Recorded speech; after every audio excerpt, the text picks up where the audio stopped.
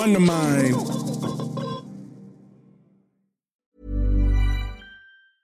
I'm Sandra, and I'm just the professional your small business was looking for. But you didn't hire me because you didn't use LinkedIn Jobs. LinkedIn has professionals you can't find anywhere else, including those who aren't actively looking for a new job, but might be open to the perfect role, like me. In a given month, over 70% of LinkedIn users don't visit other leading job sites. So if you're not looking on LinkedIn, you'll miss out on great candidates like Sandra. Start hiring professionals like a professional. Post your free job on linkedin.com/people today. Hold up. What was that? Boring. No flavor. That was as bad as those leftovers you ate all week. Keke Palmer here, and it's time to say hello to something fresh and guilt-free. Hello Fresh. Jazz up dinner with pecan-crusted chicken or garlic butter shrimp scampi. Now that's music to my mouth. Hello Fresh. Let's get this dinner party started. Discover all the delicious possibilities at hellofresh.com.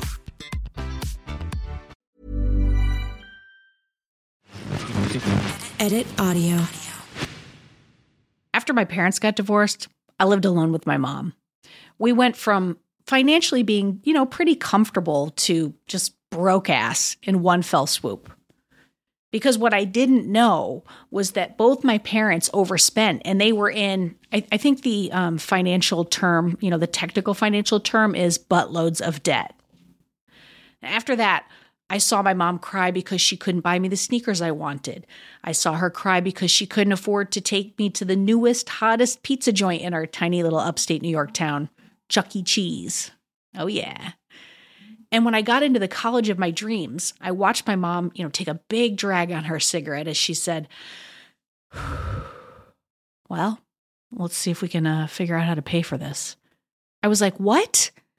Thank God or Buddha or the universe, we were just poor enough that I got all kinds of financial aid and I was able to escape to college. But what I noticed was creditors had begun calling her. And then she declared bankruptcy, which she did by yelling out, "Fuck the man and his credit card companies." Well, when she got remarried, her money problems became someone else's problem. And I have to be honest, I felt a huge sigh of relief. So today, my finances, they're stable, but experiencing years of instability and watching my mom crying because she couldn't pay a bill, that just doesn't get easily undone. So for me, money will always equal safety. And because of some generational fault line trauma, I'm probably never going to be in a place where I feel like I have enough money. Hello, everyone. I'm Robin Hopkins, and this is Well Adjusting, where I talk to people about life stuff, but not in an NPR way. It's more like we're at the bar, having cocktails, getting into your business sort of way. It's giving drunk NPR. Oh, and producer Steph is here too. Hello. Today we chat, generational trauma and how it affects finances. Hello, everyone. I have got to tell you, I cannot wait to share today's episode with you. All right, Jennifer Palumbo, she's my pal. She's a writer, she's a comedian, and dare I say it, a freaking amazing lady. And when I was telling her about this podcast before season 1, she was like, ooh, you got to talk to my dad about how he grew up with money. And I think she was just, throwing it out there. But I have to say, anyone who knows me, you know that you just can't throw things out there around me because I'm gonna take you up on that. And so I only heard a couple of bits about Arnold's childhood and his relationship with money and how it affected him and his life and parenting. And I was like, yeah, we're going to need to book this as soon as possible. And also I'm going to need you, Jennifer, to be on there and talk about family patterns. Thanks. And so we did. And the result, 1, an incredible interview. 2, I now love Arnold as much as Jennifer. I mean, he is a smart cookie and you are going to love both of them. So without further ado, here is Jennifer and her pops Arnold. My name is Arnold Palumbo, and I wanted to talk about how I grew up.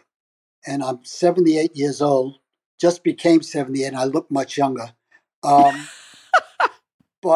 how it affected me from that early age, almost till now. I mean, you'd think by now I should be over it, but it affected me and affected how I raised my children, my idiosyncrasies, if you want to use that word, based on a good word. The problem I had as a kid how it affected their life, and it still affects me to this day. Yeah. There's different things I do that don't make sense. Well, and we should tell the audience that we actually have your daughter, Jennifer, here. Say hi, Jennifer. Hello.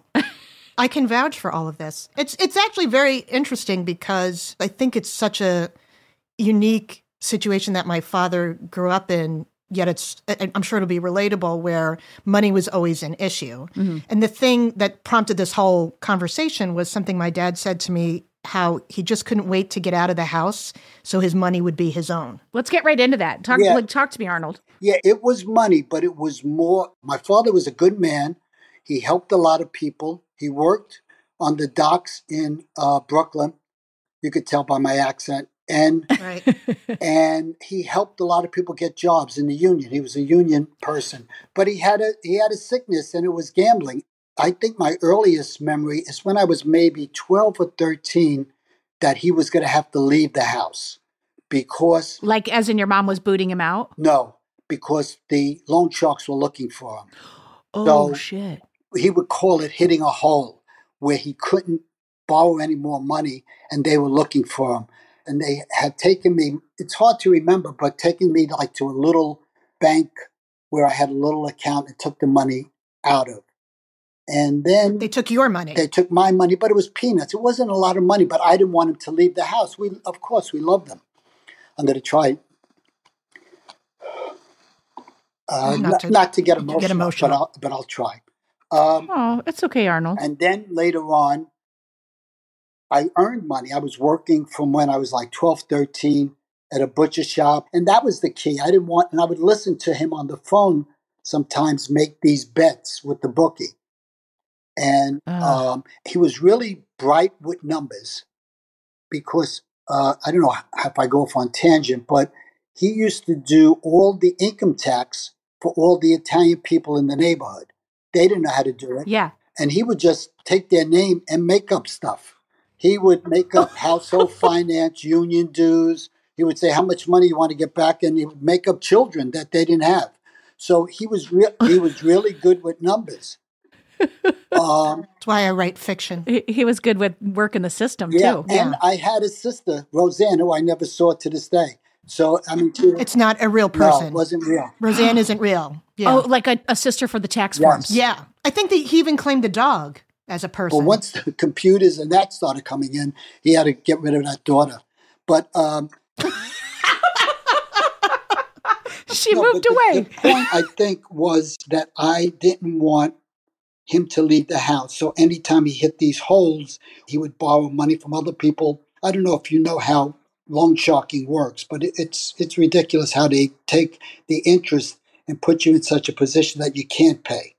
So when I met my wife and we started dating, that was my thing. I wanted to get out of the house so they couldn't take my money. I never did give them money for once I was married. Did they ever ask? No, they never did ask.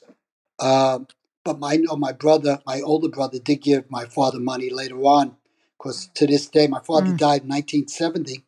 My brother will mention occasionally he still owes him $700. So he never got better. He never got his gambling under control. He did get better once he left that job, because that job, that's all they talked about was gambling. Once he retired, my brother got him a job as a guard in the college, Brooklyn College. He gambled, but not as much. He didn't hit these holes. And, you talk about how what he did affected my life. He was affected as a kid. Yeah. He was put in an orphanage when he was I found this out later, like he was 10 years old. Now, this is 1914 he was born.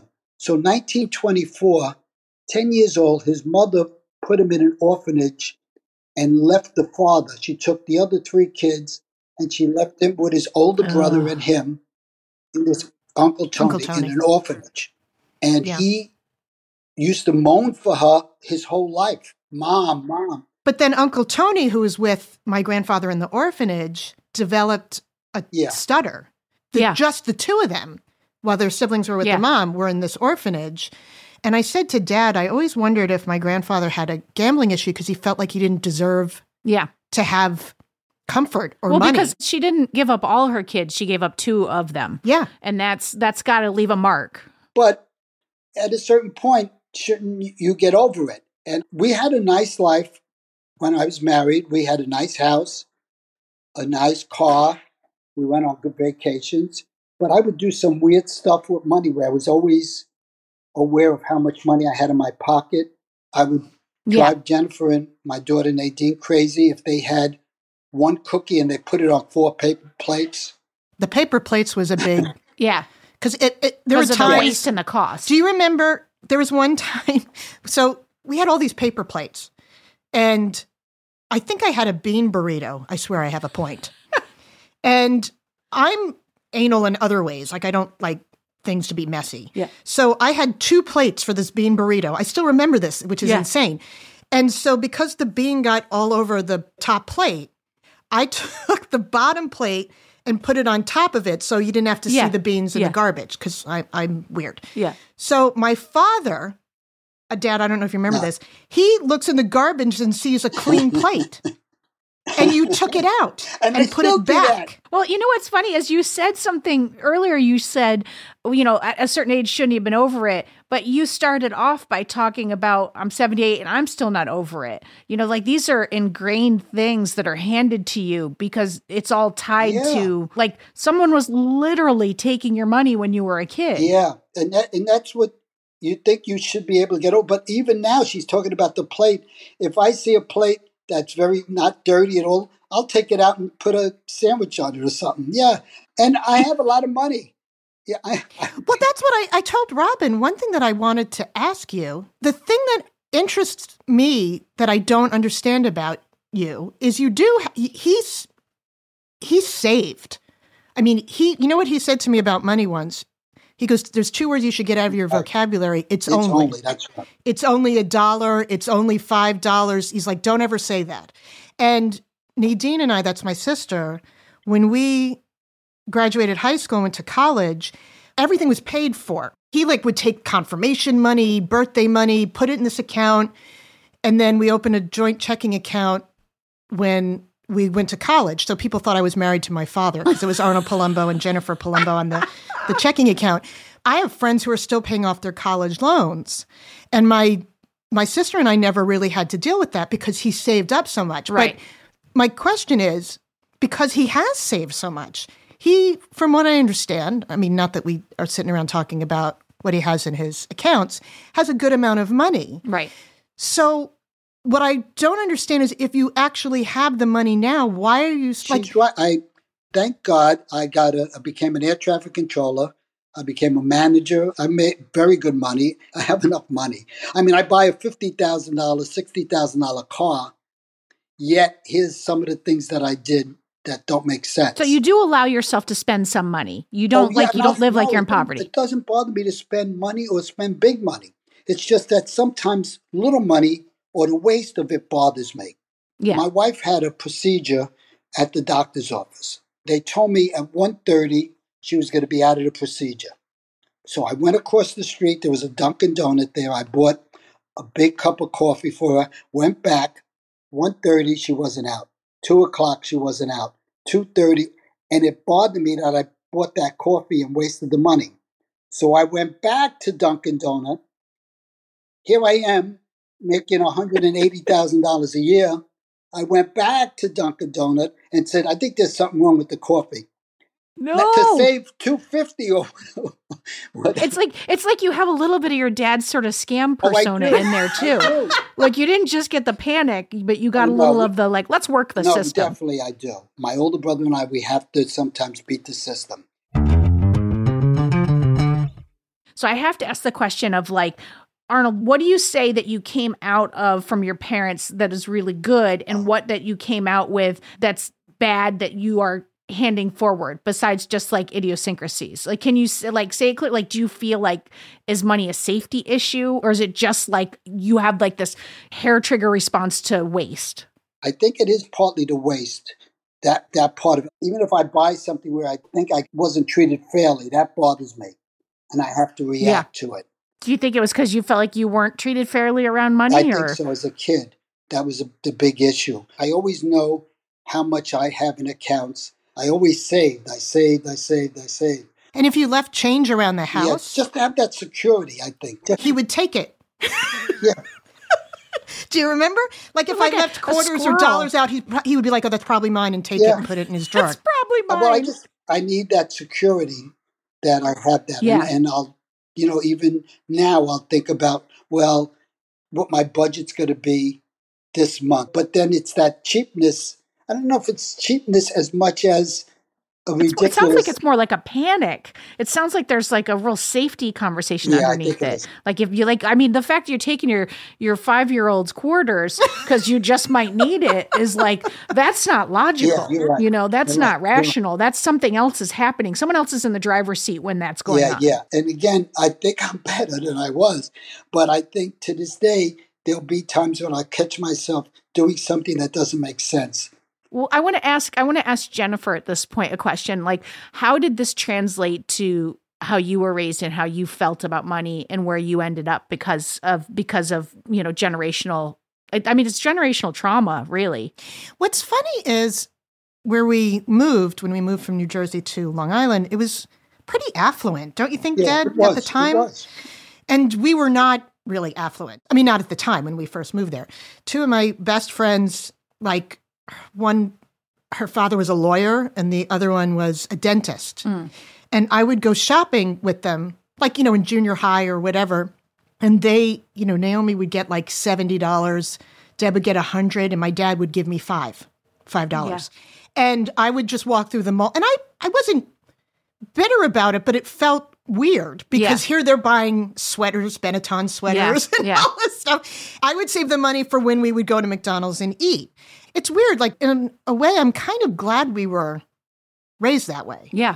Because I think other people don't really appreciate money as much as I my bet sister and I bet do. you both have big appreciation for money. Yeah. Well, and, and I don't think my husband would mind if I said this, but his mother had inherited this huge trust fund. And she basically kind of didn't manage it well and sort of pissed it away. And Mike said to me, imagine if your dad got that trust fund. It would be probably $2 million. Oh, my God. It'd be like 4 times the amount. Yeah, but that's what I mean, because he's such a saver. If you don't, like, if I would go to the mall, I don't need more than $5. Right. You don't need to buy anything. You're just going for the social aspect and, So I do think we're very respectful of money and we appreciate it. In terms of the bad, I think I just worry about it more than most people. And my husband sometimes doesn't understand, like, I'm just going to throw out a random number. Say we have $60,000 in the checking account. Yeah. And we pay a couple of things and it's now like maybe 52. Yeah, 52. I'll be like, oh, we got to really watch our spending. Yeah. We got to get it back to 60. Yeah. He's like, what are you talking about? Like, we have 52. Like, that comes up a lot. Yeah. But when I start seeing the number go down and not coming back up, then I'm like, okay, I've got to make my own soap, sew my own clothes. Like, sometimes I do think I'm penny wise and pound foolish. Yeah. But yeah, I'll start being like, we can't order in anymore, but it's really it's not that much of a difference, but I'll start worrying because it's going down. But I do think that what's coming up for both of you, and I'm thinking of the same thing for myself, is like when there's the safety thing, these actions aren't logical. Like when the flat screen TVs first came out, I had decided, because it's like the decision to splurge on myself is hard, but I had made this decision I was going to buy when it was like $4,000. And then the guy was trying to sell me like the nice cable. And I was like, oh no, bro. Like I was going to buy the $4.99 cable. And Mary pulled me aside. She said, baby, you just spent $4,000 on a television. She's like, buy the good cable. And I was just like, right. But that's not logical. It's just like that was a bridge too far. And I feel like you both have that in common, that like not logical, triggered, like I'm taking a plate out of the garbage kind of thinking. I think both my daughters are generous, much more than I was. Oh, yeah. With social things, with gifts, with stuff like that. And I think my wife, she didn't come from money, but she's very generous. Did that help you? Yeah, it helped me grow up.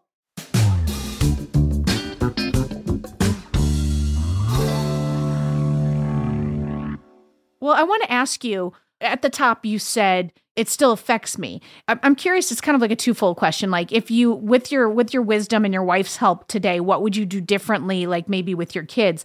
But also like you're 78, but you got years in front of you. What would you want to do differently or be better about? What growth would you want to see for yourself? Like if you knew you've got 3 years before you kick it, or 13 or 30, what would you want to do differently during that last time? I think it's the mental thing. It's the concern about money in my head, where I'll try to calculate, well, this is how much I have in the checking account, my bills this month, where it's not a problem. I always have more money now than I'll ever need in my lifetime. Well, if you need another daughter, I'm around. Just FYI, BT dubs.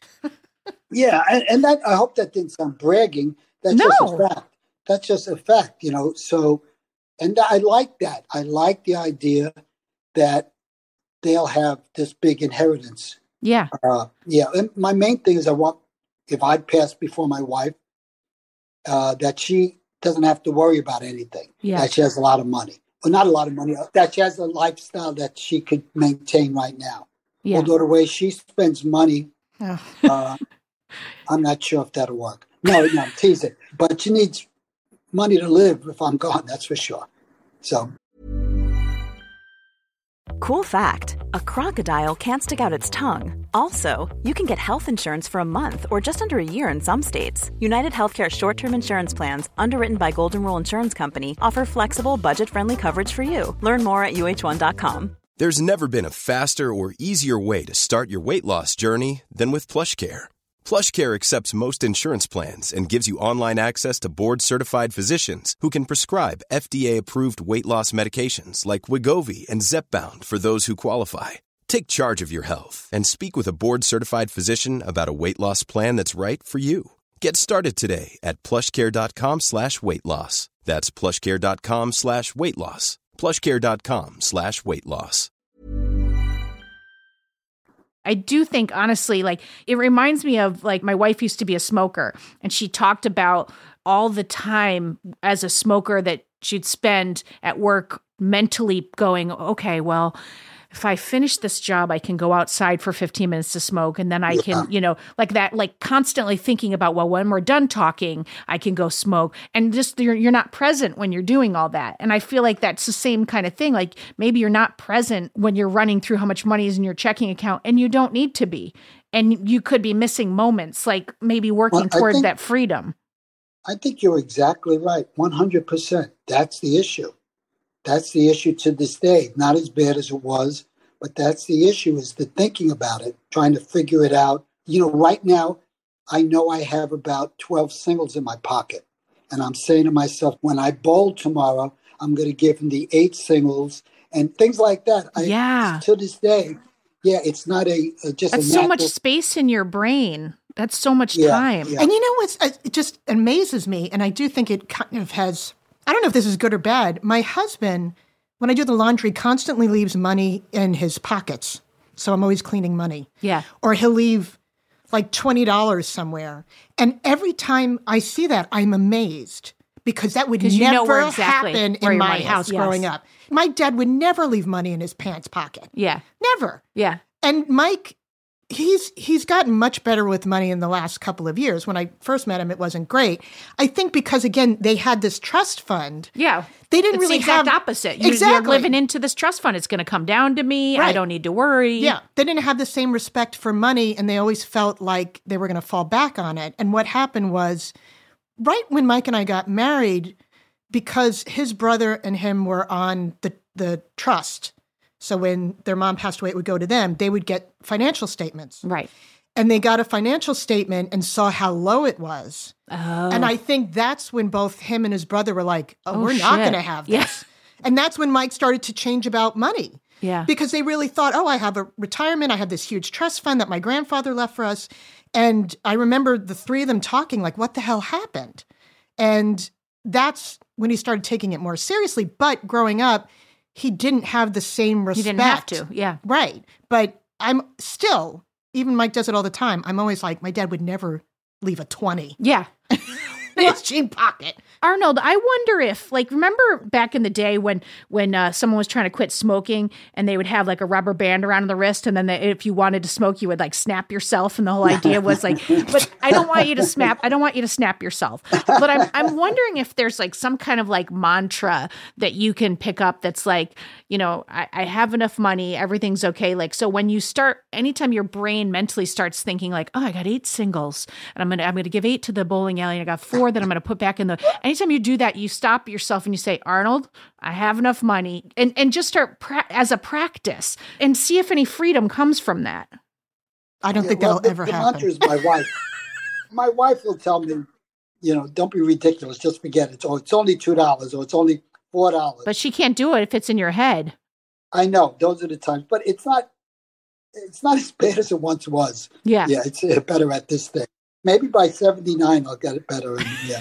Well, I also wonder, too, if at some point you just learn to live with your demons or your things, and you peacefully coexist like a part inside of you. Yeah, that's true. Well, and I always try not to tell him, I don't know, if we're doing construction or something like that. Sometimes he'll be like, how much is it? Yeah. And I'll be like, it's fine. I'm not telling you. Yeah, I'm not telling you because, and it may be a number he's fine with, but I don't want him to obsess over it or worry about it. Or so I'll kind of, there have been a couple of things like that where I'll be like, we got it. It's good. Just not get into it. Sometimes with me, it's not even whether you're buying a car or negotiating for something. I enjoy the give and take of that, of negotiating. Yeah. Maybe, again, it's the part about saving the money. But you felt like you won. But, you know, when you bought me the red Toyota car, we were buying it from this kid, and he said whatever price it was, my dad counter-offered. And the kid started thinking about it. And my dad goes, let me help you out here. I made you a counter offer. So you then make me another offer.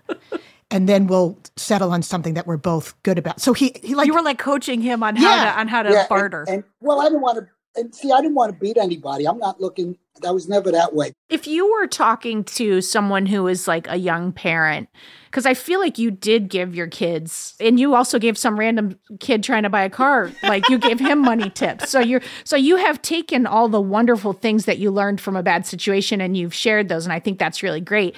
But what advice would you give to somebody who was a young parent so that maybe they can sidestep some of the panic, like how to teach without bringing in the trauma or the fear? The fear, yeah. I don't know if I have an answer to that, because with Jennifer and Nadine, when they were younger, I want them to save, to have enough money that money's not an issue, particularly with the children. Yeah. That if their kids need money down the road or college and all that, I want them to save. So I want them to be conscious of it, but not be a nut about it like I was on certain things. I mean, I feel like you took a bad situation and you did manage to pull a lot of really good things out of it. Like you may have made peace with it. Like this is where it is. Were you ever scared to gamble? Because you were worried you'd get addicted? No, again, I didn't want to lose. I gambled, and I gambled sometimes big money, but I was winning at the time. I won $2,500, $3,000 a blackjack table a few times, but I didn't lose. If I lost, I didn't lose big. I just controlled that money. And as I was winning, I would put money aside. I do that when I gamble. I have separate pockets. So I have what I'm willing to spend for the day, and then I take winnings and put them in a different pocket. And then when what I was willing to spend for the day is gone, it's done. Because I can't lose the money. Right. I can't go in there and lose $100.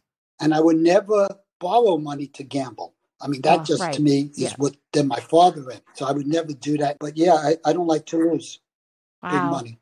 Do you ever worry that now that you have that money and your kids and grandkids maybe have like grown up with money, that they're going to swing in the opposite direction? Well, and I see that. I see that maybe with my grandson sometimes. And what Jennifer said before is what I tell him. Don't ever say it's only. But again, I know he has a good inheritance from both grandparents. Mm. And he seems like a good young man. But it just, sometimes the money, I think he's freer with it than I would be. Is your sister, is she similar to you, or is she, because, sometimes people in opposition, like become wild spenders because they had no money. Did your sister come out similar to you? I think she did. I mean, remember Mom went to like a like a psychic, and they said your older daughter will have money running through her hands and your younger daughter will hold on to it. I think that's what a psychic said. But I think we're similar. What I will say, and this definitely is my father inspired, we went to Target last weekend, and my sons are 7 and 10, and they wanted a toy. And so I said, you can pick out a toy, but it has to be under $10. And Matthew was looking at all the prices, figuring out what was the one he could get the most for $10. And I said to my husband, I said, this is a really good exercise. Yeah. Because it makes them think about what we're spending. Yeah. And not that my husband and I aren't, I mean, we're fine, we're comfortable, we're not loaded, but that's one of my biggest fears. Yeah.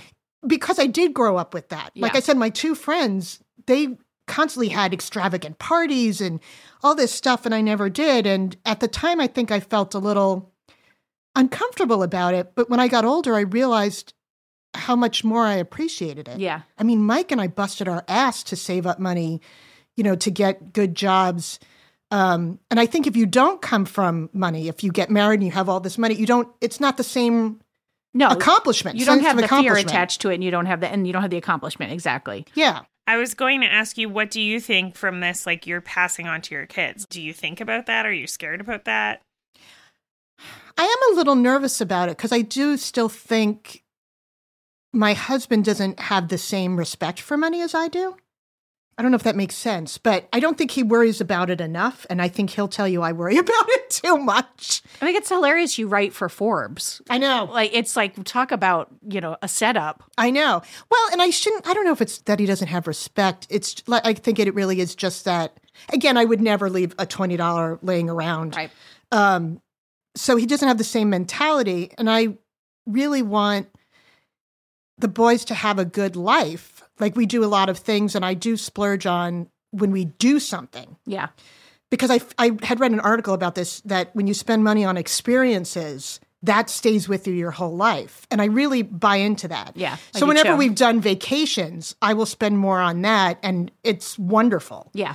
But I don't want them to take that for granted and think that that's the way it is for everybody. Right.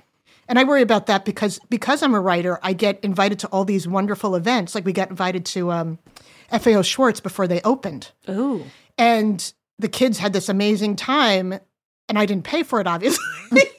But they can't make that distinction that it's not paid for. Exactly. Yeah. I don't want them to think that that's going to be their life automatically. Yeah. So I do worry like about sponsors sending you things, or you're getting to do cool things. Because like I get all these free samples of stuff to review or whatever. And so I worry they're going to come off as spoiled. Yeah. I worry about that too, Yeah. as a former poor kid. Is the fear that they'll expect that for their future, or is the fear that having that now will somehow change their behavior? I think it's the latter. I don't worry so much about them expecting it, but I don't want them to think they're entitled to it. Yeah. I worry about both my daughters, that they are comfortable. I think they are, and it's obvious that they're doing well, but I worry that they have enough savings. And Nadine and Jennifer both are aware of their money, and sort of some similarity to me, but not the nuttiness. I would never take a paper plate out of the garbage. That's growth. Well, I want to say this, Arnold. I want to say, first of all, just thank you for opening up and talking about, your past and being so open and forthright about all this. This is just a wonderful conversation. And I think you've really managed to take the best and leave the rest, as they say in 12-step world. Like, you really did in a lot of ways. And it seems like each generation is a little bit better in your family. And I think that's pretty wonderful. Yeah, that's true. I hope that's true. Yeah, thank you. I appreciate that. And I'm thankful that you just came and talked. And thank you, Jennifer, for serving up your dad to me. Yeah. Well, like I said, I always found it to be, I mean, if you literally talking about generational trauma, it goes all the way back Yeah. to the orphanage. Yeah. In 1924. you still feel the impact today. I mean, it sounds corny, but it's true. No, it's really true. Yeah. And it just, because you could even because see, of one woman's decision. Yeah, but you can even see in the things that he does the same. Yeah. And the things that you do that are different. Like you're doing the difference because you want to get out of it, and you're doing the same because that worked. The only thing that I would say is sometimes it seems like you don't have a choice, and you're looking where you want some freedom and you want some choice.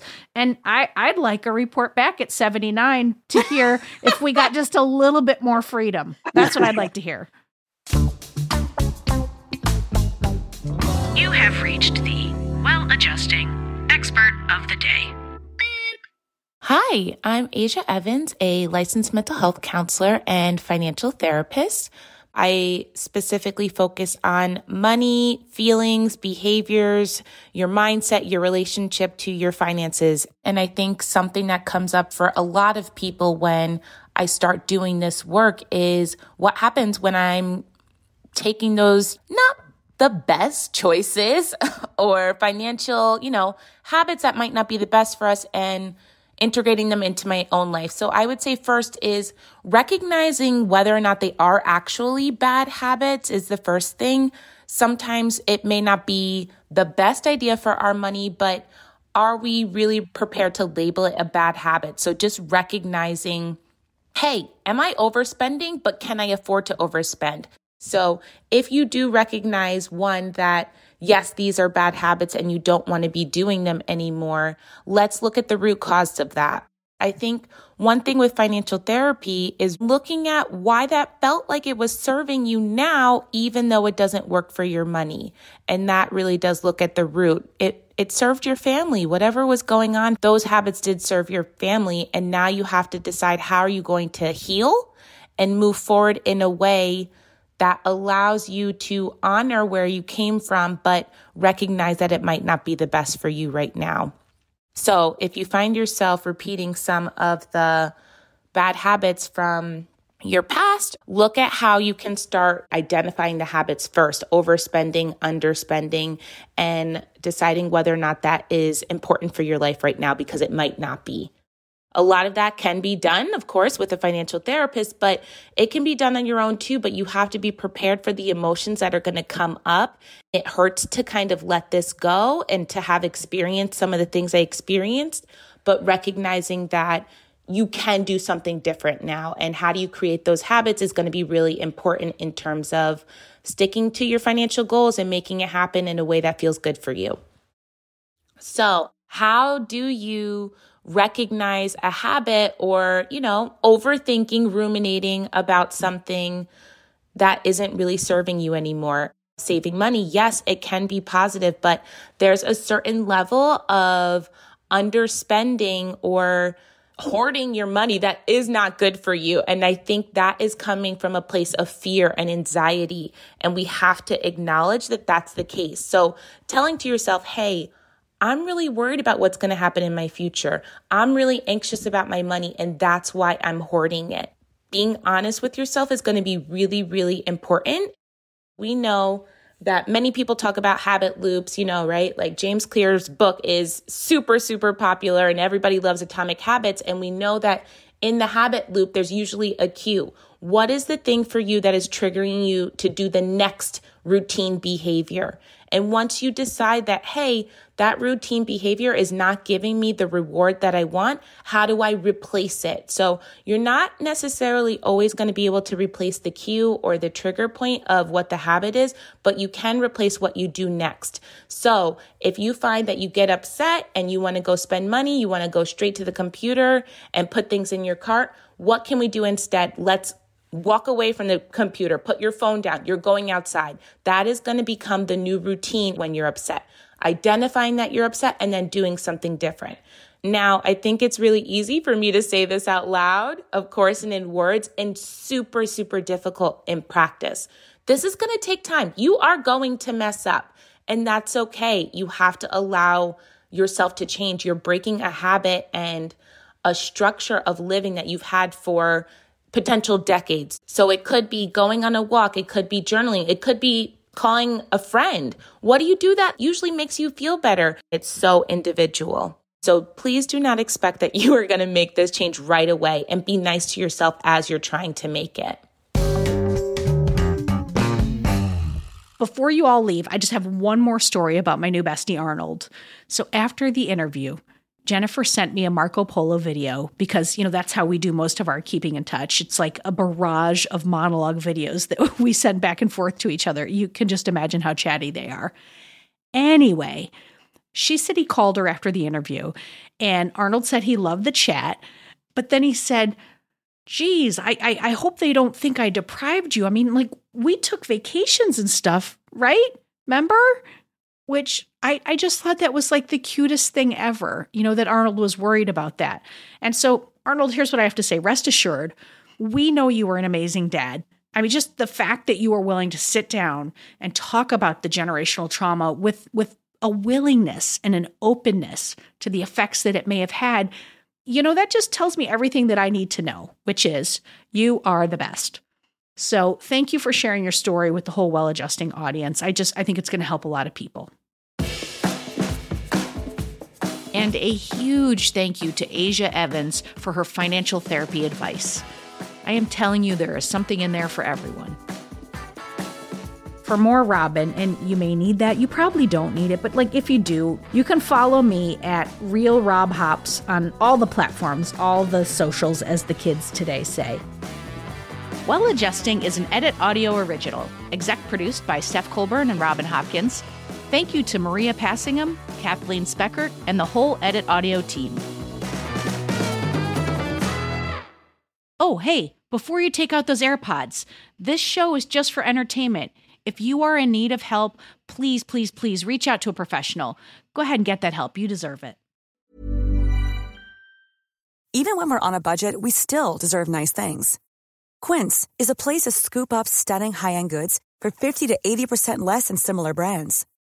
They have buttery soft cashmere sweaters starting at $50, luxurious Italian leather bags, and so much more. Plus, Quince only works with factories that use safe, ethical, and responsible manufacturing. Get the high-end goods you'll love without the high price tag with Quince. Go to quince.com/style for free shipping and 365-day returns. Hold up. What was that? Boring. No flavor. That was as bad as those leftovers you ate all week. Keke Palmer here. And it's time to say hello to something fresh and guilt-free. Hello Fresh. Jazz up dinner with pecan-crusted chicken or garlic butter shrimp scampi. Now that's music to my mouth. Hello Fresh. Let's get this dinner party started. Discover all the delicious possibilities at HelloFresh.com.